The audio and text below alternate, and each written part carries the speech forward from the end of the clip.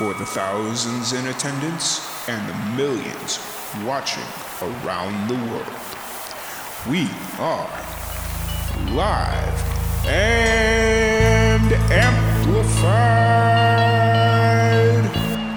So let's get ready to podcast. Fire it up.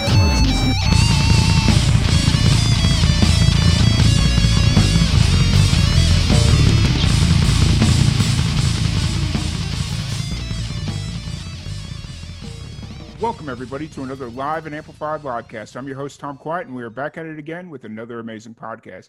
Today, we have a very special guest. Today, we have Fancis Mabborang. I hope I was close enough. Close enough, but you're good. Okay, cool. How are you doing? I'm doing pretty good. How about yourself? I'm good. Quite a long day, but I'm getting there. Yep, I feel you on that one. It's 7:30, and I've still, after this podcast, I've still got about 6 more hours of work to do. So I feel you. I'm also doing live streaming in a new platform where I also do sing, the dance, or chat, hang around. Yeah. I'm a contracted streamer, so even though life of the day is already finished, take a little break, and everything in the evenings are happening. Yep, absolutely. That's currently my life, you know. Life as a creative in the pandemic, right? Yep, absolutely. You know, it's funny. It's like, talk to a lot of musicians, and it's like, so what are you doing with all your free time? And a lot of them are like, oh, I'm doing this or I'm doing that. And I'm like, oh, I haven't had a spit of free time, but cool. You know, I feel you. It's kind of funny. But first off, I want to thank you so much for jumping on the podcast. I really appreciate you for giving us the time to sit down and chat a little bit. No, I appreciate you giving artists like me a platform to even showcase ourselves. I really appreciate it. Absolutely. So let's kind of talk about you a little bit and get to know you a little bit more before we jump into your creative endeavors, music, live streaming, performing, you know, all that fun stuff. What's kind of your origin story? Tell us a little bit about yourself. So I'm actually going to do my intro and usually on my live stream. Okay. Hi everyone, welcome to the stream. My name is Fancis. I'm a Filipino currently living here in New York City. I'm an actor, singer, dancer, host, and a content creator. So I moved here to New York 2 years ago to pursue performing art. So I was a student. I graduated last year at the American Musical and Dramatic Academy, which is why I was drinking from my tumbler. Through the music conservatory program of integrated or musical theater integrated program. And I graduated last year and have been since actively doing my best to be in the performance life ever since. Oh, awesome. And so you moved to New York 2 years ago, straight from the Philippines? Yeah. Okay.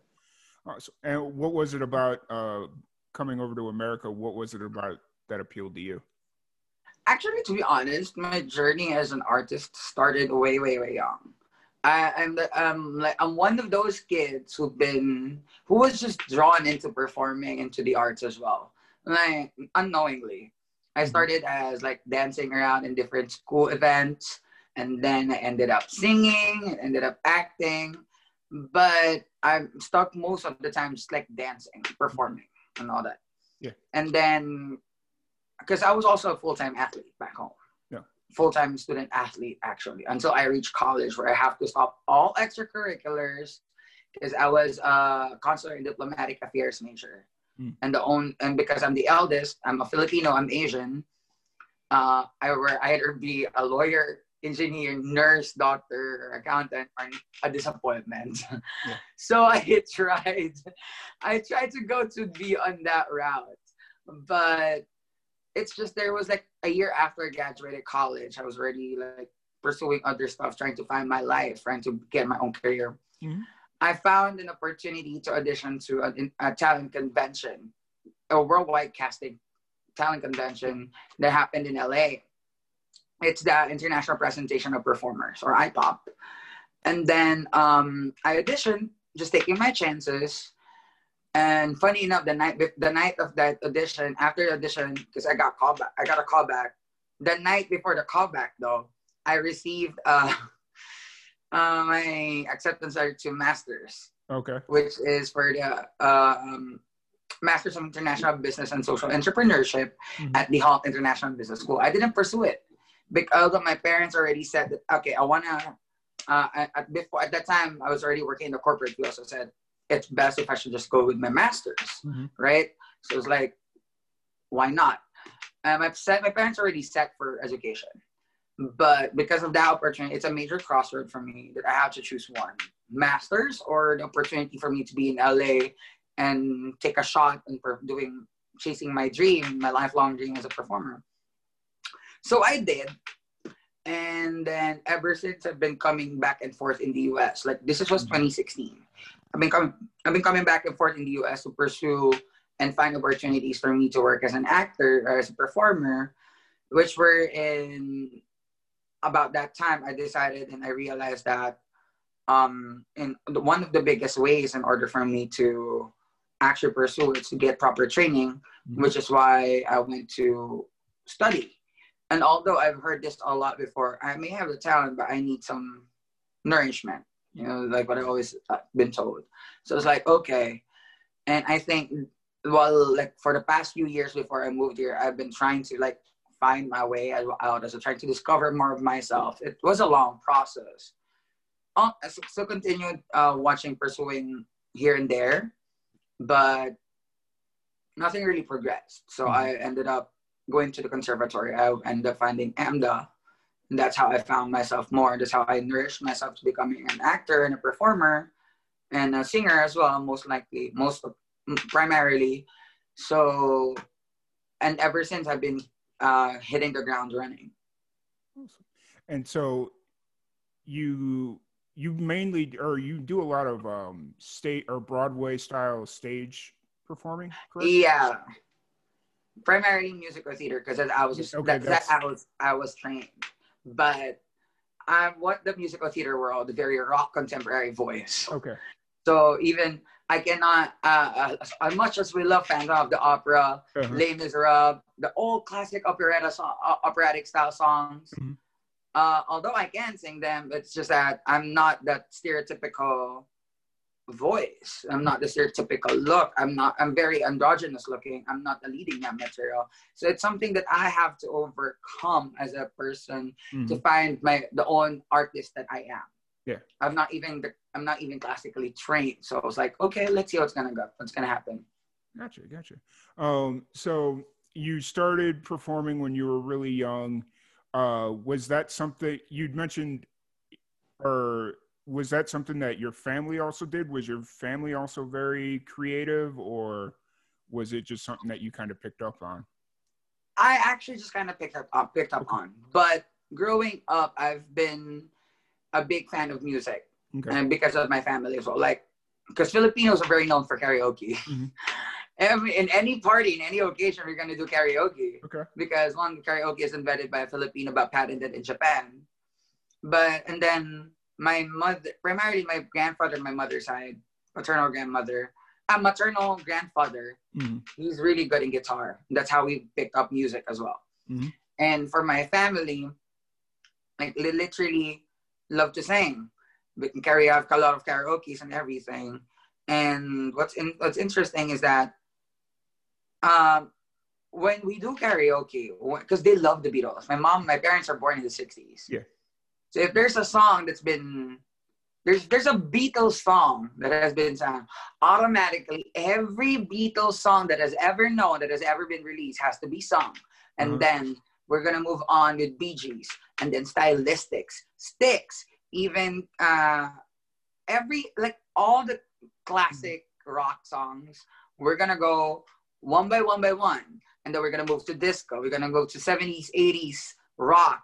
And then they're going to leave us alone because it's the 90s and all of those are like our era already. Yeah. Like there's always going to be one in the family that's very rock influenced, like with Deep Purple, Scorpio and everything.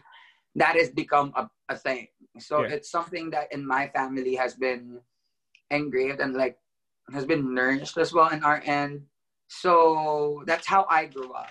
Even my dad is like, he loves the crooner ones. Like, he loves My Way. He Uh-huh. loves Matt Monroe, Engelbert Humperdinck. Those, that's why when I say those names, like, people were like, why do you know those names? Why do you know those singers? It's like, blame my parents. Like, at least, because I know these songs because of them. Yeah. That's why I keep on telling them. And I enjoy it because, and to be honest, the last concert that I attended with my family was Engelbert Humperdinck back in the Philippines. Oh, wow. And his voice is still the same. Yeah. It's a classic. Yeah. I think that's like one of the things that's really interesting is all the musicians that, like, all out of everybody I've talked to, the one common thing is their parents introduced them to some sort of music that helped mold them as a musician or as a creative in general. Like, and that's how they've kind of styled themselves. You know, I agree. And then one way or another, they're gonna find themselves and what kind of music they would be interested in. Like, for me, my initial interests were always going to be pop rock. Mm-hmm. And then I suddenly had the interest with slow rock, with glam rock as well. Like, honestly, by Harum Scarum, Bon Jovi, and everything. Yeah. And then my brother, who is much more of a musician than I am, because both of us learn how to play, try to go to learn new instruments, to play an instrument. I really wanted to play the violin, but my mom said that's too expensive. Go with piano instead. Okay. My brother wanted guitar. My mom said, just go guitar. It's like, I don't want to go with the same thing as my brother. Mm-hmm. So I was like, I ended up learning a bit of the piano for like good 12 sessions. Yeah. My brother is for guitar. The problem was at the time, because pianos are too expensive, like early 2000s. Yeah. So I wasn't able to practice on my own. Unlike my brother, who has a guitar, it's much more cheaper. It's easy access. Yeah. And we have a lot of guitarists in our family. So he has the time to practice. He has a lot of resources to do so. But unlike for me, I have to wait every week in order for I have to find a way in order for me to practice my lessons. Yeah. But funny enough, my brother is a much more of a natural of a musician than I am, because he was able to learn how to play the piano on his own. Mm-hmm. He had in a matter of years, he was able to put up his own band set. Oh, wow. Like, he has his own bass guitar at one point. I remember Christmas, he asked for an electric guitar. Mm-hmm. Birthday, which was about a month later, he asked for a bass guitar. And then graduations, which is like months later, he asked for a drum set. So that's how he progressed. Wow. I know. I was just like, that's quite a disadvantage on my end. Come on. Yeah. Well, what I think is really funny is you originally wanted to play violin, and your mom said, no, it's too expensive. Go learn to play the piano. And it's like, piano is just as expensive, if not more expensive, depending on... Exactly. It's much more expensive. But, and that's the thing as well. Like, I was like, okay, it's because the only reason I got into that is because of my brother. If it weren't for my brother expressing his interest on learning how to play an instrument, mm-hmm. I wouldn't be exposed myself. Yeah. But to be honest, though, I'd rather have my at first thoughts, I'd rather go with voice lessons. Yeah. Instead, but that didn't happen. Yeah. Do you still play the piano at all, or is that kind of something? No, I can pluck my way out of it, okay. But I'm not as a musician that I wanted as much as I wanted to be. If I had the time to actually spend my time to be in the piano and focus, I probably would have known how to play a good amount of songs. Gotcha. So, but like as far as trying to fool other musicians, you're not a piano player, but if you were put on the spot, like, hey, play us a song, to just... I know a few songs in the piano, like 1,000 Miles as well. That's good. So I know how to do Let It Be. Okay. Hey Jude. So see, Beatles. You could fool a drunk friend that tries... Yeah, I could fool a drunk friend, yeah. Okay, got it. Do you and your brother ever play music together at all, or is... Yeah, we used to jam a lot. If it weren't for him, though, I wouldn't have been interested with a lot of modern alternatives, pop rocks, like an emo. I've had the emo phase as well, like My Chemical Romance, Fall Out Boy, Green Day, Maroon 5, Simple Plan, all those bands. Yeah. Like there was like an era that is full of bands. I'm right, like early 2000s. Yeah. If it weren't for him, I wouldn't have been exposed into that one. And that's how I started slowly finding my voice. Yeah. And then I suddenly got involved. I suddenly got interested with R&B and then pure pop. So that's how I maneuvered my way until I went to high school, wherein I ended up doing theater. Mm-hmm. My first theater show that I did in drama club or theater club is Les Mis, where I was the pimp. And then months later, I did Miss Saigon. Mm-hmm. So like full-blown musicals. And then we did Shakespeare. So that's how I found myself into the arts, where I really found myself in theater. That's how I've kind of molded everything there. Gotcha. That's really cool. So you've been in New York for about 2 years. What is New York kind of the place you want to stay, or do you see yourself moving out to LA? Or to be honest, though, the first time I stepped into New York, I was in my undergrad as a consular in diplomatic affairs. I was doing the conference from National Model of the United Nations at the UN headquarters. Mm-hmm. I don't know if it happened to you. There would be moments in life wherein you would step into a place and suddenly your soul just sinks in and feels like it's home. Mm-hmm. Yep. And then when 3 weeks later, as I was going back home, I felt like my soul is no longer with me. Yeah. That's what I felt. Yeah. Until years later, I came back to New York. I said, after the IPOP conference, like a month after the IPOP conference, I got called by a talent management company who's interested to sign me. Mm-hmm. When I went back, like literally my soul says, "You're back." Like literally, something that says in like in the back, you're like, "Oh, you're back." Yeah. Like saying, "Welcome home," but you are sure that you're not gonna settle. So it became a natural instinct and mission at that time that I have to find a way to move to New York. Mm-hmm. Gotcha. So it felt like New York really called me, my soul. And you belong, or you feel like you belong there because just for whatever reason, it feels. Just for whatever reason, until like years later when I suddenly told myself, and I've decided, like, you know what? My parents wanted me to study. Mm-hmm. And pursue a traditional career, and I said, if I'm gonna study, I'd rather go with the one that I really, really wanted to do, which is performing arts. And besides, I need training anyway, so why the heck not, right? Yeah. So I have to fight for it. I have to prove to them that I can make it and I can do it as well. Mm-hmm. So it was something that quite of a journey for me, because naturally for music and performing, my brother is the one they're gonna think of, not me. Yeah. So I had to prove and fight for myself about it. Yeah, absolutely. And you did also go the more traditional academic route and graduated before you started pursuing your. Exactly. So you do, like, if for whatever reason things fall through and you have like a really bad experience, or something happens, you have that to kind of fall back on. And I know, because I'm in the same boat as you are. Like, I want to be out doing my own thing, doing my creative passion, and want to make that work. But in my parents' eyes, it's like, you're wasting your life. Yeah. Well, not so much that, it's you want to be safe. Like, they don't want you to. Yeah, there's something, there's safety. I mean, I think it's a natural instinct by a parent, though. Yeah. I mean, I cannot blame them. They're parents. Yeah. I always tell them, there's no safety. Yeah. There is no safety. Even though this is what I always say. Even though you can, it doesn't mean you should. Mm-hmm. Yeah. So even though I can be in this career with let's say the genius that I am, it doesn't mean that I should be pursuing this career, this path in my life. And that's what I always tell them, because I know for a fact this is not where I'm gonna grow. This is not where I'm gonna live, and this is not what I am meant to do.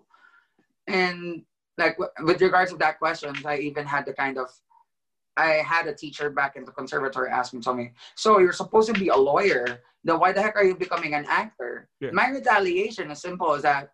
She said, so if you're a big shot Broadway director, then why the heck are you a teacher? Yep. Oh yeah. What actually, what's quite funny though is I know a lot of like this is a little bit of a strange parallel, but my buddy is a lawyer, but he's also one of the best actors I've ever seen in my life. Like he's been in some pretty decent sized movies, and that's like his real passion. But unlike you, he went more towards the lawyer side of things, and he does acting on the side, whereas you just went full straight into the creative aspect and component. Yeah, I want to go full in because I know there is nothing for me in that. Although I have the mind, the understanding, the brilliance, the disposition, the degree, let's say, it's just that it's not for me. I'm not gonna be satisfied. Like I'm gonna quote Angelica Schuyler, like I'll never be satisfied. I'll never be satisfied. I'll never be satisfied. So I was like, nope, I'm not gonna be satisfied at all. Yep, I got you. As far as so acting is your main priority, and then dancing and singing are just kind of like secondary passions, or what would you say your main passion is as far as your? It's always good. It became, there was a point in the conservatory ask, oh, you have to find associate figure out yourself. What are you, a singer, especially for musical theater? Are you an actor, a singer, or a dancer? Rank yourself. Mm-hmm. I was like, I would like to say all.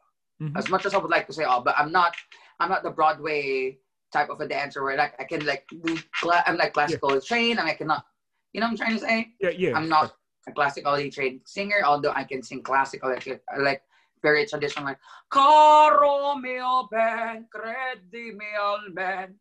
And I can act because hello, everyone can act, but because of certain technique, you have to focus on a certain way. I would always say very equal. Okay. I may not be the best, but I always trying to hone each and every aspect equally. Okay. Especially as a theater performer and musical theater, you have to do everything. Mm-hmm. I'm what the Broadway community world would say, a mover, not a dancer. Okay, gotcha. Yeah. So you're kind of able to jump into any situation that they might need you to fill. Yeah, but again, I'm not like for a dancer, singer, or like I'm not the traditional singer. Yeah. I'm not the traditional dancer, not the traditional actor. So I'm very ambiguous. Not only because, especially touching on the light of people of color in the industry, it's a very long discussion. But I would say for Filipinos, we're always going, of all Asians, we're the ones being boxed out because we're the darkest of all Asians. We're the most articulate speaking with regards of Asians. Mm-hmm. And we're also what they call the Hispanic Asians or the Mexican Asians. Which is okay, but not okay. Yeah. It's a backhanded thing. You know what I'm trying to say? Yeah. So if they cannot find something that we could play someone that could be, that could play a Latino or a Hispanic, throw in a Filipino, they can sound like one. Or because of their color, we're brown people as well. So it's like, nope, we're kind of our own thing over here. Like we want the representation as well. Exactly, which is I'm so happy that, especially in the middle of the pandemic, mm-hmm. with what's happening with, if it weren't for our friends in the Black community, if it weren't for their leadership, if they didn't spark all these things, mm-hmm. representation would not happen. Absolutely. Speaking of the pandemic, I was kind of trying to figure out how long into the podcast I wanted to wait until we brought up the pandemic. Because it is one of those things where originally it was just like, okay, we're not going to talk about the pandemic. We got 800 other things we can talk about. But then as we're 8-9 months into this thing, it's hard not to talk about the pandemic though. Yeah, it's just because it took on most of the 2020 and especially for us, for theater, for thespians, it's gonna extend because Broadway shut down already until May 2021. Oh, really? For another full season. Oh, wow! I didn't that was gonna be like my question was, what's kind of the scale as far as shutdowns for you guys with 2021 or May of 2021? So you're looking at Yeah, so basically the entire season, another entire, because normally a Broadway season would start after the Tony Awards. Tony Awards, the ending of the season, right? It's always in June. Yeah. Normally a season would start on August, September, fall, around fall area, and then would end on Tony Awards. Okay. So imagine a full season that has been shut down. It's insane. That's not. And like, what about like doing even on the smaller end? So you're talking on the aspect of like Broadway and like the bigger theater companies. Are there thoughts of like the smaller, more local community theaters? There was a time that at the beginning of the year I booked a show. I was supposed to play Pepe on a production of West Side Story in Pompton Lakes, New Jersey. We were supposed to run like around Easter week, but because of the pandemic, we got affected. Yeah. So it will. I'm gonna always say it would always take precedence. So if the big hubs like New York and LA would shut down, big productions would shut down, small productions are going to shut down.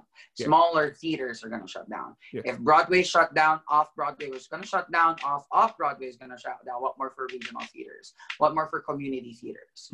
And there was actually a time as well that I booked a gig for a socially distanced outdoor theater at the somewhere in here in New York on the Upper West Side.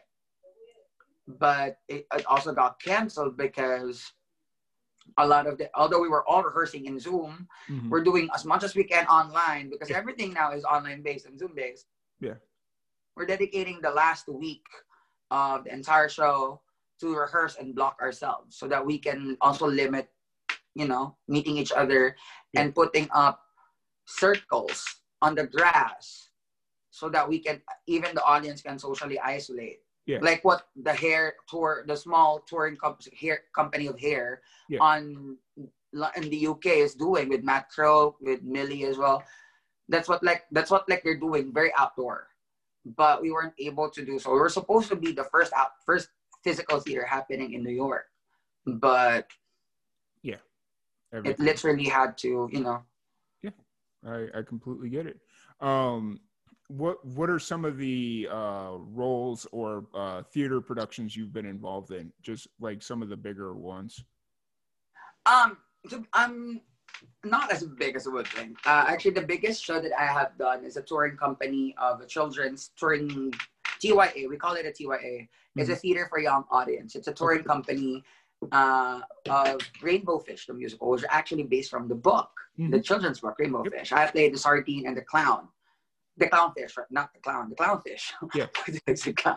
And supposedly I'm gonna play Moet for a Shakespeare production of Love Labor's Lost, which is supposedly the first physical theater that's gonna happen outdoors. And I was supposed to play Pepe for a wet production of West Side Story in Jersey. And a part of that, there's like a lot of things that has been passed as well. Like people have done. I was in the middle of a callback, but got canceled. Everything got canceled. In the middle of, because as actors, we always have to audition every single day. Yeah. And apart from that, right now, actually, I'm quite lucky that the show, the stage reading that I did last year got picked up for a developmental run that is also going to run on October 23 and 24 via Zoom with an exclusive invite link. Oh, nice.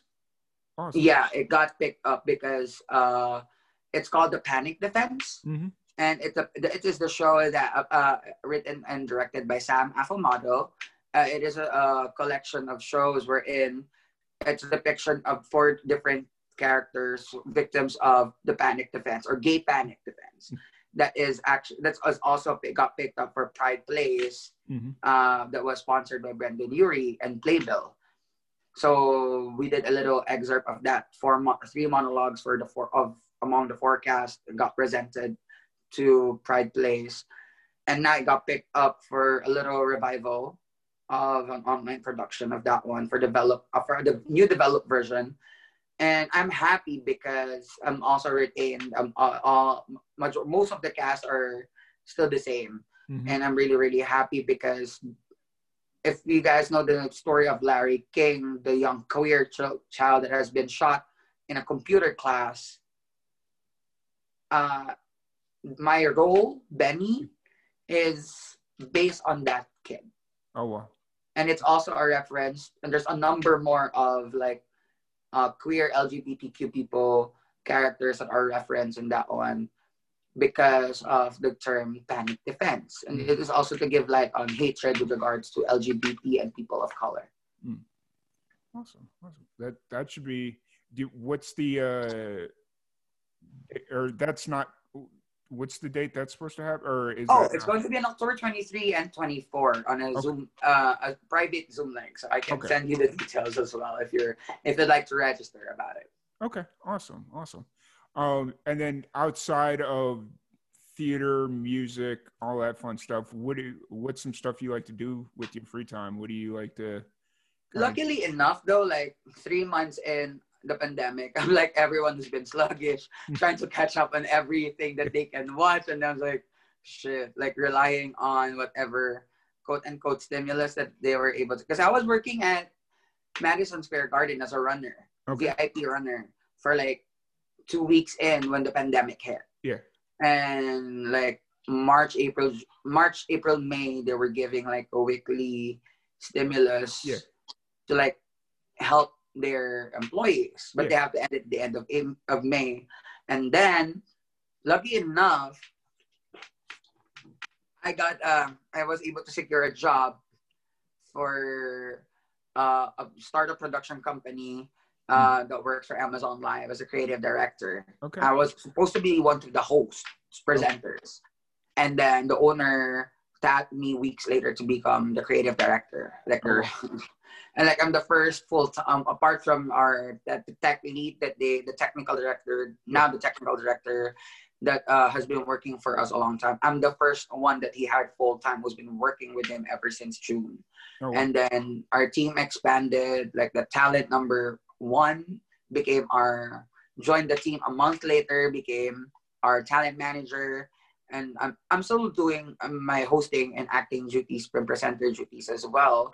And then we added a number of people to help us because it literally, this growth is very very steep, Yeah. and it's a marrying of e-commerce and video production Okay. because we're still working for Amazon, which is a Yeah. big e-commerce thing, Yeah. but they have their own platform called Amazon Live. So it's a new like live streaming platform like QBC, like Home Shopping Network, or those late night TV shows where you just Yeah. like call now for you to blah blah blah. Blah. It's Yeah. something like that, but very virtual. Okay. So that's what we do, and we provide different video content materials for them as well. And apart from that, yeah, I do live streaming as well. Like I know a lot of actors went to Twitch for because they're into gaming, Yeah. right? Because Twitch was primarily for gaming, or made their own YouTube channel for them to like post their own covers or do their own vlogs or cooking shows or whatever. A lot of actors ended up doing cooking, baking, Yeah. sourdough Whatever, primarily. I've whatever been they. seeing a lot of sourdough photos. Okay.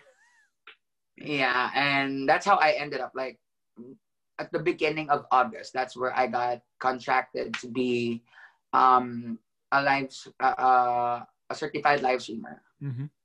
for a new platform called Live It. So Okay. I've been live streaming every single day there, and it's been going great so far. Nice. But right now, because it's like expanding and there's a lot more people coming in, people are finding out about Live It, wanted to become a streamer as well. Mm-hmm. And we have to audition actually, because funny how I got that gig is that through backstage. Okay. So like, even though in the pandemic there's so small productions like trying to pursue their acting, Yeah. Yeah. their indie life or whatever, like even for like a Zoom reading, Yeah. would do it. I also did a couple of Zoom shows, Yeah. both Shakespeare. Like a friend of mine started a collective called Hold Space Theater Collective, Mm-hmm. and I participated in their first two shows, both Shakespeare. First is The Merry Wives of Windsor, where I played Justice Robert Shallow. And the second one was Cymbeline, where I played Guiderius, one of the brothers. So that's how I at least able to like keep myself sane with regards to the pandemic, and also helping one of my good friends who also started his own podcast and through Anchor. Mm-hmm. His name is Anthony Piccioni. He's also a writer, producer, and a director. I read for a developed first draft of his play, which is One Empire, One God, which is also now about to happen this week. Oh, nice. On streaming. So through, I think it's going to be Facebook or Zoom or exclusive link. So that's how I at least managed to keep myself sane. Mm-hmm. And there was a point as well where in Instagram I would go with like I call quarantines. Mm-hmm. I like almost every week I would post a song that I love to cover. I'd like to see if I can demo and all that, and just now, like those, keeping myself sane. Are those original songs, or are they more covers? They're more of a cover. I was working on some original songs, but I don't want to like put anything out there yet because it's still under development. Gotcha. I do really wanted to start putting up my own music soon. Mm-hmm. Okay. But I don't wanna. I'm quite of a perfectionist with regards of making my own craft. I was even able to write my own play. Okay. So that's how particular I was. Like I'm very, very particular. And I don't wanna like there's something wrong there, send back. Even just for one thing, send it back. Like literally. Yeah. That's how I am. Gotcha. As far as like your original music, like not to put too much out there, what would your ideal song? Would it be like a song, an album, a collection of songs? Like what would for now, I have a collection of songs. Okay. I have some songs that I have on deck that are in development. Okay. One of my biggest inspirations, to be honest, as when I started diving into writing my own songs, because before I was doing some writing lyrics. Mm-hmm. I'm a quote unquote lyricist. Yeah. And then that's how I slowly dove into composition. Even in the conservatory, there was an elective as music composition. Mm-hmm. I have a song that was able to write in weeks that we were able to like finish.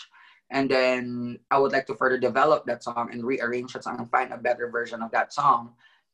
But because I was also actively taking voice classes with a musical theater singer, composer, writer. His name is Drew Gasparini. I don't know if you've heard his name. He released an album earlier this spring about a new album, concept album called We Aren't Kids Anymore. And I've been a fan of his music for a while now. If it weren't for musical theater, I've discovered him through one of my classmates.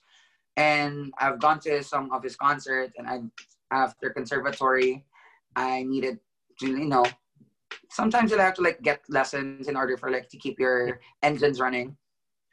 I ended up taking classes with him. So that I was able to work with him. And because I love his music, when he released his new music album called We Aren't Kids Anymore, it was the night where my paternal grandmother died. Oh, wow. Yeah, it was quite a powerful song. Plus, there's a song in there called "I'll Stick Around" that I'm still trying to like finesse because I really want to cover that song. It's amazing. It's just amazing because it hits like what might end up at that time in the height of pandemic. Yeah. I said, like, especially where I am right now as an international artist, it says like, I'll stick around. Yeah. It's like, I'll stick around no matter what's gonna happen. It's like, wherever I am, I'm just gonna be here. I'm gonna fight for what I have to do because I've already wasted a lot of resources. I've already sacrificed a lot. I've even sacrificed the luxurious life I have in the Philippines, where I have my own condo unit. I have my own chauffeur. I have someone who can clean my place. Someone I can just call in to cook food for me, or I can just have something delivered. And the luxury of having my parents over there, like I can just go there whenever I want. Like compared to now, I'm like alone in a big city halfway across the world. Yeah. So it was a very different dynamic. Yeah. Was when the pandemic hit, was there concern that you may have to go back to the Philippines, or was it? I'm on OPT, so I'm quite okay.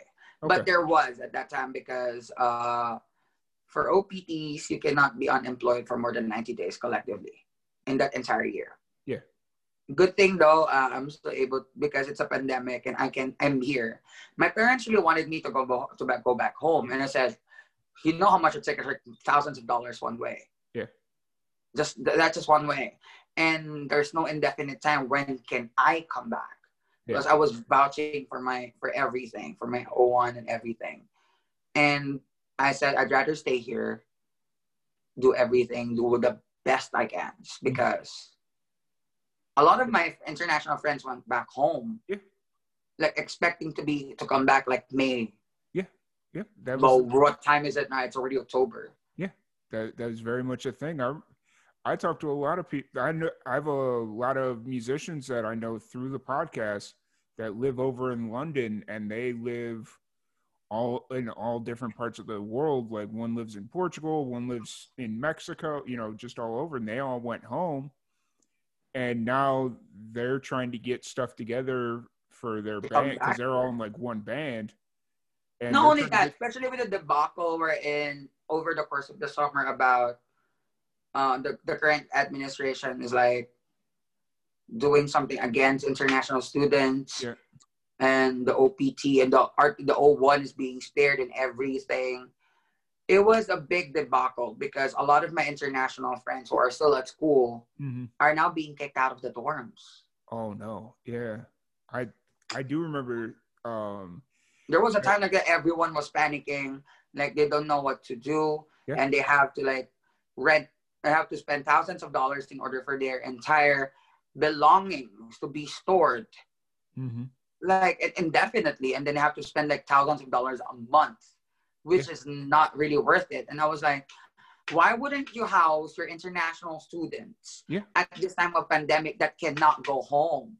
Yeah. It was a It big debacle. Yeah, I mean, where I'm currently in Central Texas, and I live in a town of a pretty decent sized university, Baylor University, and then there's like big universities all around where I currently live, and I think it was Baylor that said they weren't not I like this is the wrong verbiage that they use, but it's the only way I know how to word it. But they basically said they weren't inviting their international students to come back because Yeah, which is, to be honest, this is what this is my biggest disposition, and this is my biggest argument. Why is it that American educational institutions would lure international students mm-hmm, in and use us as their major cash flow? Because we mm-hmm, cannot even study, we cannot even pay at least half or full of the tuition fee. And then compared to the Americans who can live with loans, and us would be your direct cash loan for you to spend and pay your teachers, your staff, your education, put your salaries into your mouth, put your facilities. And then right now, in the time we're being kicked out and being deported, you are not even gonna save us. Like, what the hell? mm-hmm. It was a big thing. It was a big thing. Like, I was like literally telling this before, and I was calling even some of my the alliances that we have, like with the people of color in the Black community. It's because people think we're immigrants. Oh, yes, we are. You can classify as immigrants, but technically, what our visas is, we're non-immigrants. Mm-hmm. So understand the disposition that we have. As much as we would like to support you guys with regards of your political stances, especially with what's happening with this current administration, we cannot, because once we get called out, we're going to be deported, we're going to be sent back home, because anything can be used against us, anything that has been published or whatever. That's why I keep on telling them. So please understand where our position is. We support you, but this is where we stand, because we cannot really, we're limited. Mm-hmm. And now we're the ones needing help. Where the hell are you guys? Yeah. It's like, you guys are also benefiting. You know that, because if it weren't for international students paying their tuition fees full, Mm-hmm.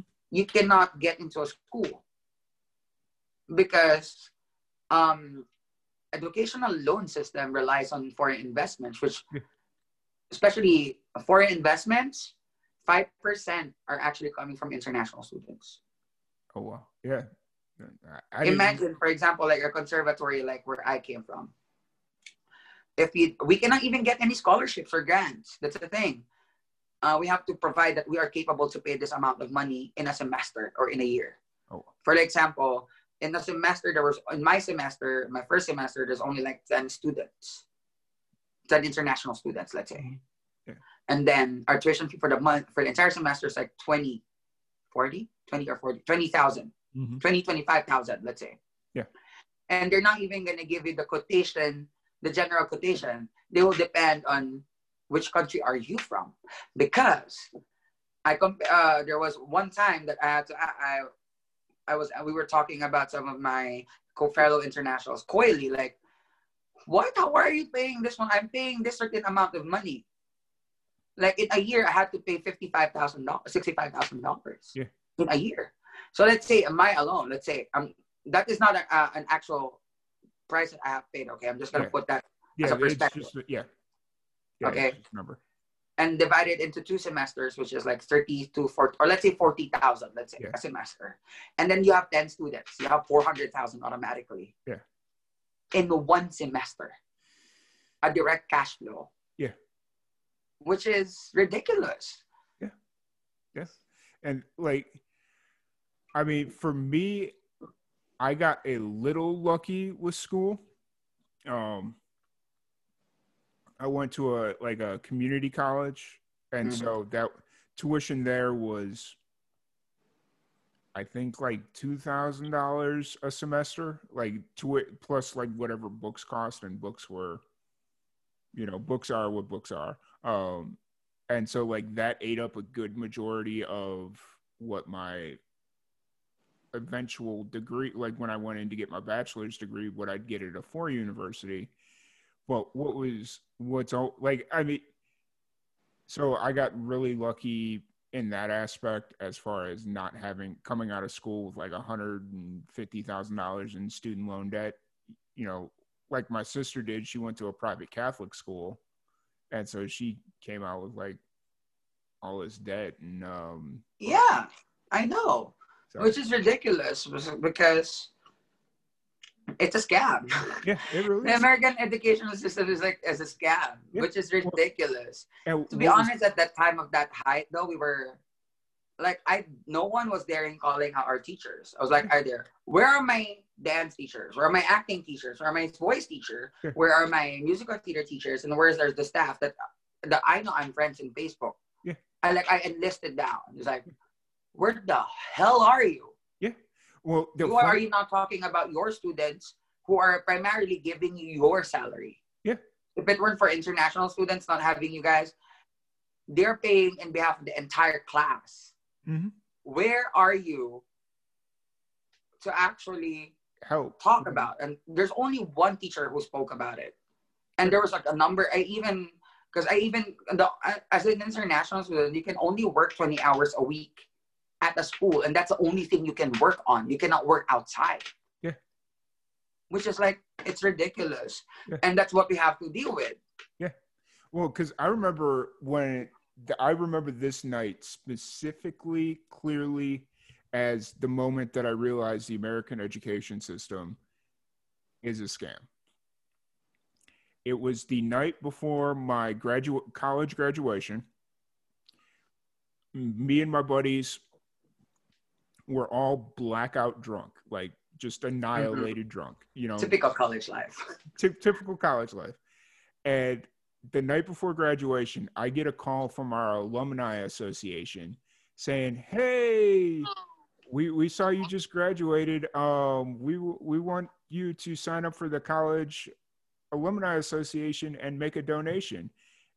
And without even hesitation, I yelled into the phone, "I'm X amount of dollars in debt. What the fuck makes you think I could afford to donate to the alumni association? I haven't even started paying my student loans back." And I just hung up on them.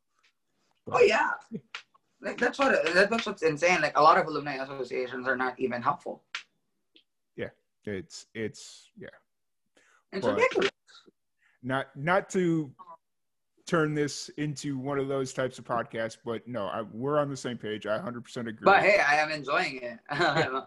Yeah. I've been to a number of podcasts. Like literally, I'm the type of person that wouldn't really, literally would just speak my mind. Yeah. But this is all what I like about it as well, and how we went everything, Yeah. and how we directed. Is like how an international artist like me have to undergo, because this is what not people realize, and this is not what people see.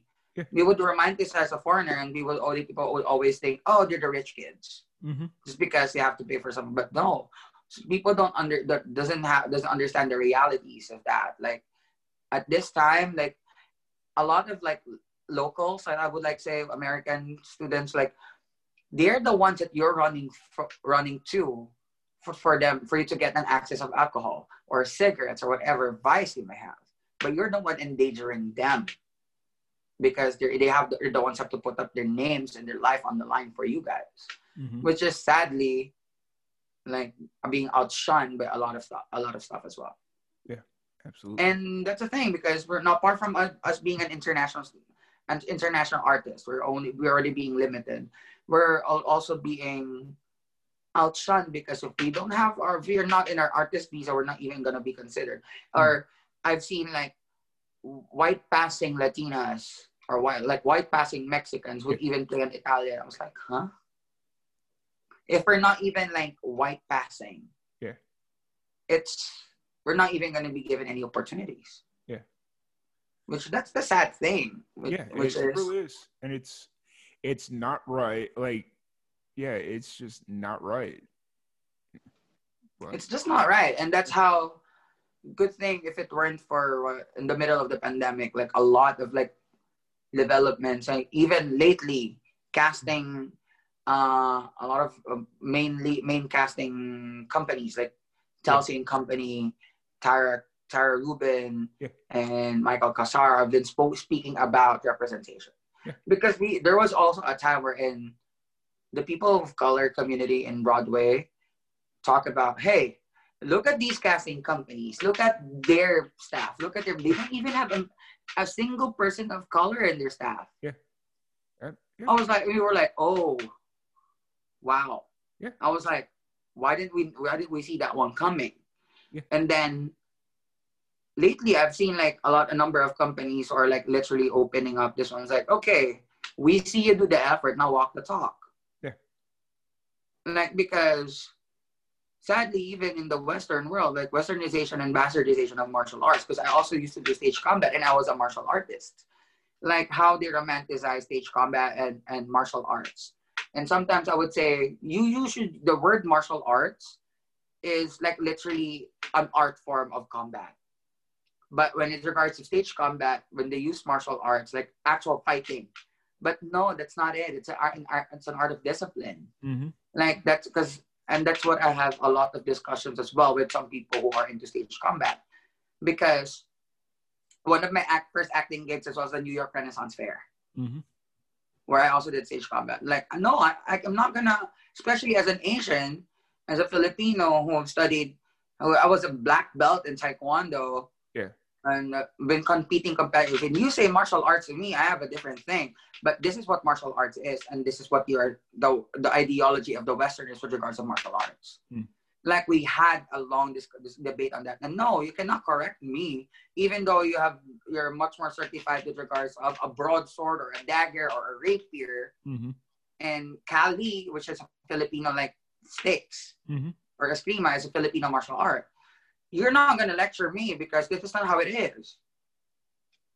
Martial arts is a way of life. Like, as cheesy as it is, we don't use it for violence. No. And you guys are depicting violence, and you have to be careful about how you guys, like, how to tread that one.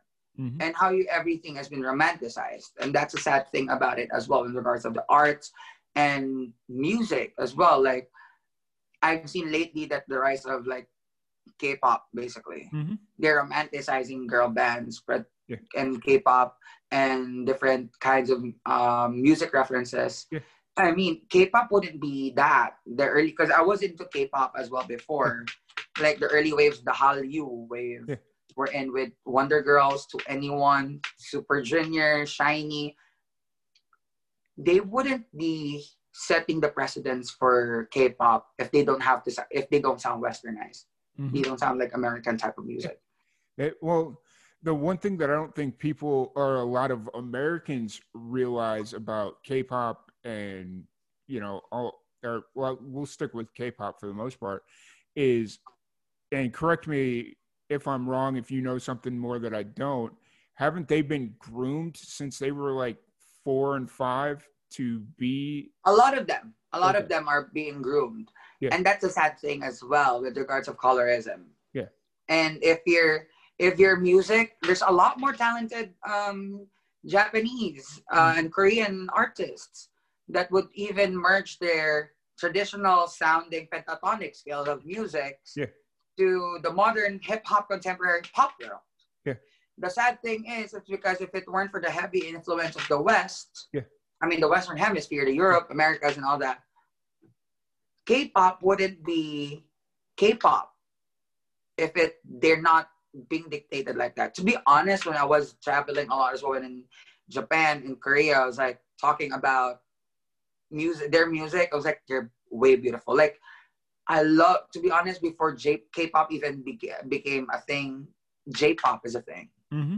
Japanese pop, especially anime, manga. And I was like, a lot of my friends were getting into anime. I was like, you're just getting into that? I was like, for me, I was like, what's a big deal? Because growing up, I've been watching a lot of animes like every single day in Asia because it's just a regular thing for us. It's our cartoons. Yeah. And no, it's manga, it's anime. I was like, nope. There was even a time where everyone had to fight about Avatar being anime or a cartoon. Yeah. Which is sadly is like, don't romanticize Asians, please. Just because, no. Yeah. Like how kabuki theater in Japan is almost the same as comedia, which is like but they're very different as well. Like a lot of there was a time where a discussion as well. Why is Miss Saigon and The King and I, a show about, and the Flower Drum Song, a show about Asians but were written by white people? Which sometimes it was like, oh, right? There's like a lot of those, which is why a lot of them are like those kinds of arguments and questions that are raised have to be even to look upon, because that's why people are like now into K-pop and everyone's like, trust me, that's not how K-pop is before. If it weren't for the heavy influence of the West, we wouldn't have. And if it weren't, like, trust me, like a lot of people are talking about horror movies, especially Halloween that's coming right now, like scary movies and all that. I enjoy a really good, scary, like gruesome horror movie. The ones that I really enjoyed are like from Japan, Korea, Thailand. Oh yeah. Asian horror movies are like another level. Yeah. Well, because that was the thing is, when I was growing up, I had a friend that was like really into horror films, and so he knew about all the Japanese stuff, and the Korean, like all the Asian stuff that was going on. And one day, a buddy of mine and I were talking about, we had just watched The Ring for the first time, like the original. Oh my American God, the version original of The Ring was like scared the hell out of me for like a good week. Yeah. I cannot look into a TV whenever I see I have to cover it up. Just because it's that scary. And this guy overheard us talking. He's like, oh, did you see I think it was the Japanese version of The Ring or Chinese, like there was the original. Yeah, there's like The Grudge and The Ring has turned into like, has been Americanized. Yeah. And even Shutter Island was Americanized with Leonardo DiCaprio. Shutter Island as well, right? Yeah. Inception as well. Like there's a lot. Yeah, absolutely. And so he asked if we had seen it, and it was like, nope. And he's like, well, if you were scared by the Americanized version of The Ring, don't watch. Just don't watch. Don't watch the original versions, which is like literally, like it's gruesome. Yeah. My favorite one of all was the Thai movie called Coming Soon. I cannot go into any movie theater ever since because, oh my god, that's so intense. It's so good. Yeah. What do you think is? What do you think what is the difference, or from your opinion, what is the difference that makes them because I've never seen like like the original like let's say the original version of The Ring, since that's kind of where I'm at. Oh yeah, yeah. Okay, the way, one word. Okay. Romanticism. Okay. Like Hollywood overly romanticized a lot of things. Okay. Well, if you're gonna watch, have you seen the original The Ring though? The American version, not the Japanese. Watch the original Japanese version. Like literally, how the difference between two movies is very different. How the American version was so overly romanticized is very, very different. And for the Japanese original version was like so like, yeah. Like, to be honest, like I cannot even find a really like, when people say like, what's your famous like your favorite horror movie? I would not reference any American movie because they're all romanticized. Like that's a horror movie. That's suspense. Yeah. It's nothing compared to the ones I've seen. Yeah. And then I would put up this movie and I would be like, yo, this is too much. Yeah. It's like, yo, told you so. Yeah. For me, I like the terrible, like the very bad scary movies. They're so cheesy. There's one I laugh on those. Yeah. There's like right now I'm kind of going through my annual Halloween, like, oh, got to pull out every horror movie I own and watch them in October. You know, I'm kind of going through that phase right now. And the other day I watched this movie called WrestleManiac. And God, it sounds terrible. Yeah, it is. It really is. So basically this group of filmmakers, they make porn, essentially. They're a bunch of porn makers. They're traveling through the back roads of Mexico, and they're looking for this town to shoot a scene or a film or whatever in. And they stop to ask where the highway is, and the guy's like, oh, well, the closest highway is if you take this road 100 miles, and it'll get you to the highway. And then they start talking about this abandoned town where this deranged wrestler was banished to. And if you go into this town, the wrestler's going to kill you. Oh, my God. And so, of course, by pure coincidence, one of the guys on the film crew happens to be a big wrestling fan. And he's like, oh, if we're going past this town, we've got to stop. I've got to see this town. And they stop. Their car breaks down. The wrestler comes and kills the entire crew. And it's just like, the movie is so bad. It tries to be really good and tries to be like indie. It is so bad. Like it's I mean, that's a sad thing though, because I've seen way better indie movies. Yeah. The only indie movie that is from the West that I really enjoyed. Yeah. Is Call Me by Your Name. I've not seen that one. It's by Luca. I forgot. It was with Armie Hammer. Okay. And Timothy Chalamet. Okay. It became a big hit. Okay. But it was a really that's because it's still an indie movie that became a big hit. Yeah. I enjoyed that movie a lot. Okay. It's a really Luca Guadagnino, as far as I can remember. I think it's based from a book. Yeah. And it's a really good depiction of the book. It's really, really nice. It's a really, really great movie. I'll have to check that out. But yeah, sure. It's quite an LGBT movie, but the way the story has been told is very interesting. The way the movie is executed, everything, and they filmed on location in Italy, in a small town in Italy. Okay, awesome. And then on the other aspect, I like those really gruesome, gross out films. Like the coming straight to mind, I Spit on Your Grave. I don't know. Have you? I heard about it. That was, I believe, around the eras of like Saw, the first movies of Saw. Yeah. Yeah, I remember around those times, like even Final Fantasy was like, this is nothing already. Like this is nothing compared to what I've seen. Yeah. Like, like I remember one night in college drinking again. Gotta. Yeah. We went and rented the first, or there's like the original 1970s version of I Spit on Your Grave, and then they remade it. And we bought. Did they remade it or did they remaster it? No, they remade it. They like completely remade the movie, and we watched it. And just like watch 6 dudes all drunk watching this film, and some of the stuff that happened in there, it was like, oh, that's cool. And then there's this one scene where she cuts a dude's dick off with a pair of gardening shears. Yeah. Oh God. And like, you've never heard a group of grown men groan so loud, because so, and then after watching that, it's like, oh, there's a second one. So, and then bought the second one, and then the third one. And so, yeah, it's either terrible or gross out films. That's kind of where I'm at on the horror spectrum. Oh, I see. I see. Yeah, that's what, to be honest, like, if I'm gonna reference a lot of like Western, like American films and the horrors like that, the most that I really enjoyed too, like Saw. Okay. And yeah, like Saw is what I really enjoyed. I really, really enjoyed Saw with Jigsaw and what else? Yeah, Jigsaw's the best. The one thing I enjoyed that a lot. Yeah, that's like an overarching story. So yeah. Like, yeah.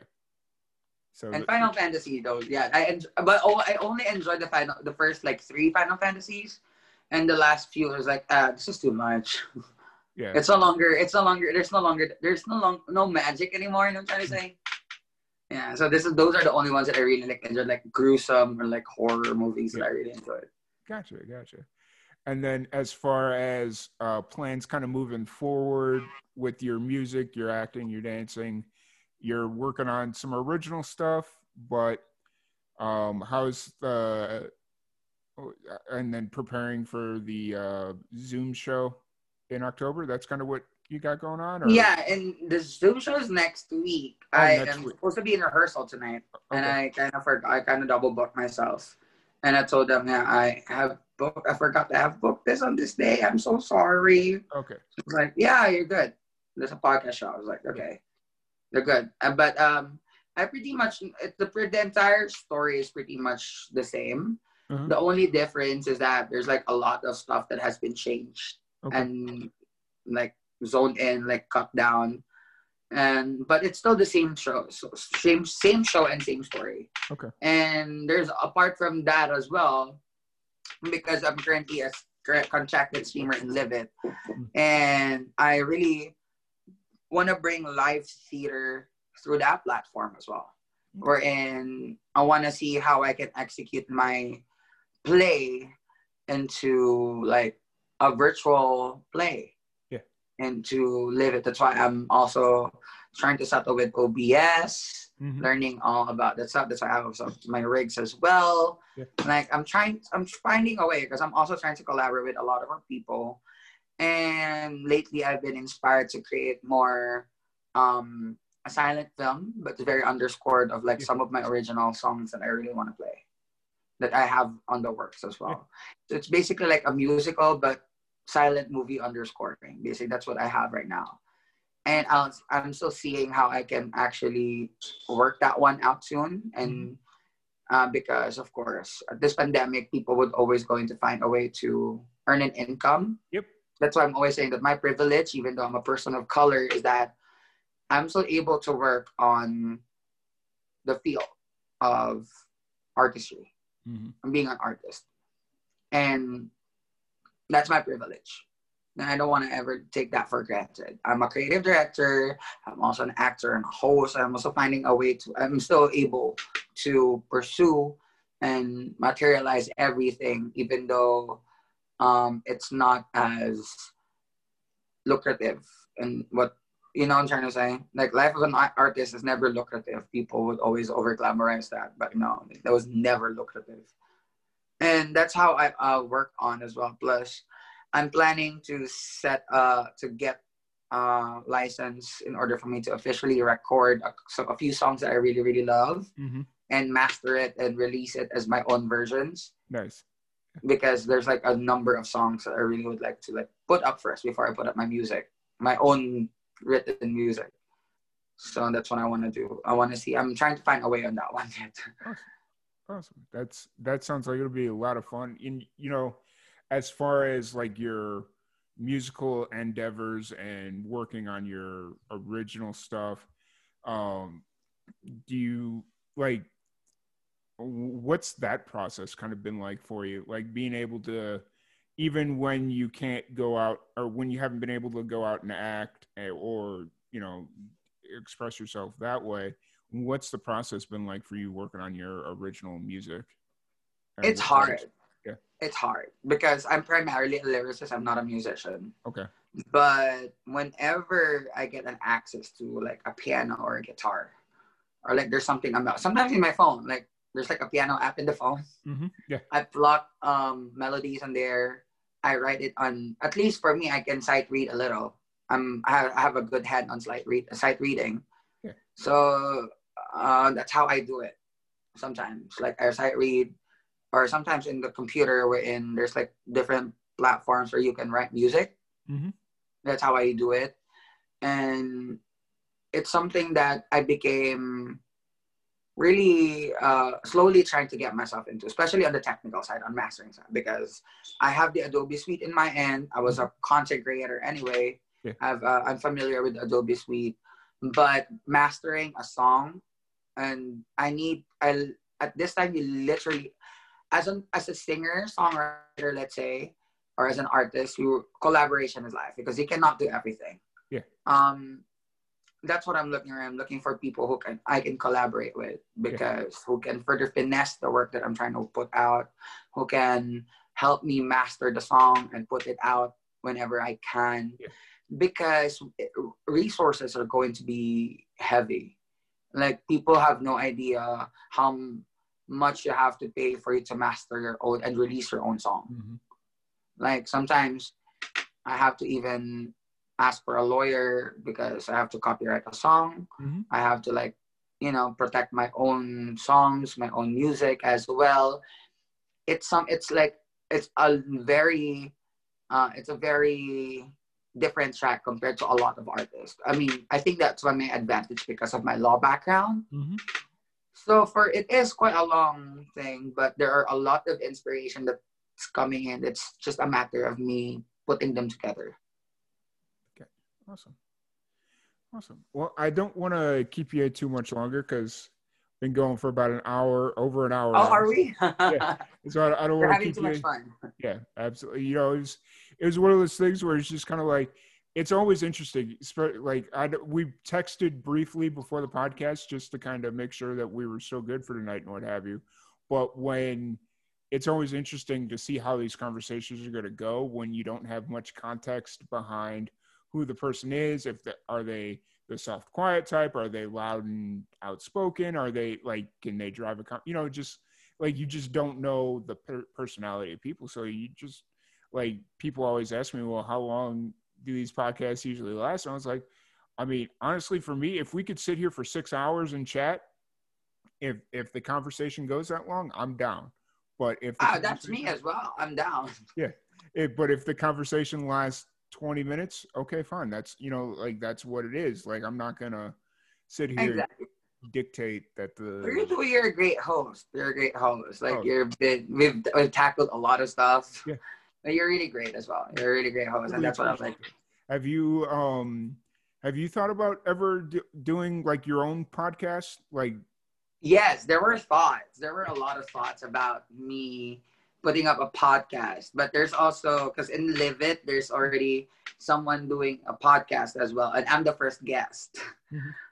So I'm finding a way on how to further capitalize my podcast and see if I can do like voice acting podcasts, podcasts, actually, where I can make it as a series. I'm trying to see how I can make it work. Yeah, funny. I've always wanted to experiment with the idea of like, it would be a shorter form thing. It wouldn't be an hour, 2 hour thing. It would be like a 15-minute radio style, like back in the 40s and 50s when they used to do like the radio style TV show the radio style dramas and all of that. Like the radio style dramas and comedies. I've always had this idea of doing something like that just to see how it went, because I've seen a few of them work really well, But the Yeah, issue is they're even so. I believe the public theater did their production of Richard III in radio. Oh wow. Okay. Yeah, Yeah. and I was like, interesting. Yeah. I was like, I I want to know how it's gonna execute that yeah. one. Because I lived in Roswell, New Mexico for a few years, and one of the theater guys out there who was also an audio, like he liked to do voiceover work and what have you, he started producing this short podcast series called Roswell, BC, which was Roswell before the crash. Uh So, huh. so like life before the alien crash, and it went really well. I think they did like 2 or 3 8 episode seasons, and then Mm-hmm. they just kind of ran out of creative juice. But it's like at the end there, he started picking up steam. It was like, dude, you need to figure out a way to get more creative or bring in a writer or something, because he was like really starting to pick up steam, and then he ended the entire thing. So yeah. Yeah, and that's what I was like. I want to. That's something that I'm quite interested in as well. Like, I want to know how it's gonna work because a friend of mine has just started doing a table read for a series that he was trying to put up, and a friend of mine, another friend of mine, has been making and producing and directing her own show Mm-hmm. in YouTube, which is now gaining hits and it's now being getting attention of different festivals. Mm-hmm. And that's why for me, I want to see how I'll be able to work on my end. Like I want to make it work on my end because I want to collaborate and capitalize as well on how to make it work with everyone because I want it to be, I don't want it like a lot because there's a lot of podcasts right now like talking about like very interview style setting, Yeah. but I have a friend who's doing like talking about all the Shakespeare canons. Oh. That's her. In every episode, it's a different Shakespeare play. Mm-hmm. That's what she does, and it's really interesting. And that's what I wanted to do. Like, I want to see how we can make a play reading on that one, like what the public theater has done, but on radio. But I want to see how we can make it happen on my end as well. Like, I want to see if I'll be able to make my write and curate some stuff that I can and how I can finance and fund it as well. Yeah. Because not since we're all socially distancing, I want us with the same quality. I'm very quite particular as much as possible. I want us to be in the room while we're recording it together so that it's easy. But of course, I have to practice. So we all have to socially distance and practice social distancing with each other. Yeah, absolutely. But where can everybody find you online? Where can they find all your everything you got going on? Yeah, you can find me at www.francismabborang.com. I'm also very active in my social media, facebook.com/official Francis Mabborang, Twitter, like my name, Francis Mabborang without the vowels. Instagram and TikTok are like Francis Mabborang, and also to Live It. So download Live It now if you really want. And that's where I'm most active at, Live It, because I'm always hanging out there, singing some songs, some tunes, chatting around, talking. Sometimes I would like play around, goof around, and like hang around with everyone. So go check me out there. It's a free app. You can live stream me there. You can interact with me in the comments. It's LIVIT. My social media handle is Francis Mabborang. So if you're watching or if you're listening to us right now, and tell them like, oh, you were in Live and Amplify. I heard you there. Or watch you there. Just go there because there's a lot of like it's of any live streaming platforms that I have been. It has the best sense of community that I can actually say. So that's where I really want to look into it as well. That's like I want to see and bring more people there because it's a really great place for you to be a creator, for you to be also doing your own thing because it's a very new platform here in the US. Yeah. Is it something that's been used in other countries, or is it just... Yeah, it actually originally started, I believe, in Japan or Taiwan in Asia. Okay. It's big in there and was recently moved here in the US. Okay. It was being rolled out here in the US as of last year, and I've entered my 3rd month already. Okay. And I'm enjoying it a lot. Nice. Yeah. Awesome. You know, that's always the real interesting part about apps and social media and stuff like internationally, because I always talk to people like in Asia or in, just other parts of the world, and it's like, oh, hey, we're on Facebook. And it's like, oh, well, we don't use Facebook. We're on this, or we're on, they're just on different, like, it's interesting what's popular in different countries, and that Yeah. may not be available, either just isn't popular here or isn't Is available it here. was used? It's used differently back in different countries. Yeah. Yeah. But once again, I want to thank you so much for jumping on the podcast. I really appreciate you giving us the time to sit down and chat. It, like you'd mentioned earlier, we covered a whole gamut, a whole plethora of different things. So I really appreciate you sitting down and chatting with us and just kind of having a good old time. So I really appreciate it. But I really appreciate you giving the platform for artists and artists like me as well. So yeah. absolutely, absolutely. Before we leave, I have to ask you one very important question. Mm-hmm. Since living in New York, what is your favorite American food that you've had since? To be honest, I don't even know. I mean, I always run a poll and live it. Okay. Again, let's do this again. Okay. In-N-Out or Shake Shack? And to be honest, I really enjoy, I'm a foodie myself. So I would enjoy different kinds of foods. Okay. So as long as it's really interesting, I enjoy it. It's really good. It's tasty. I'll eat it. Okay. Gotcha. Fair enough. Very political answer, but fair enough. I get it.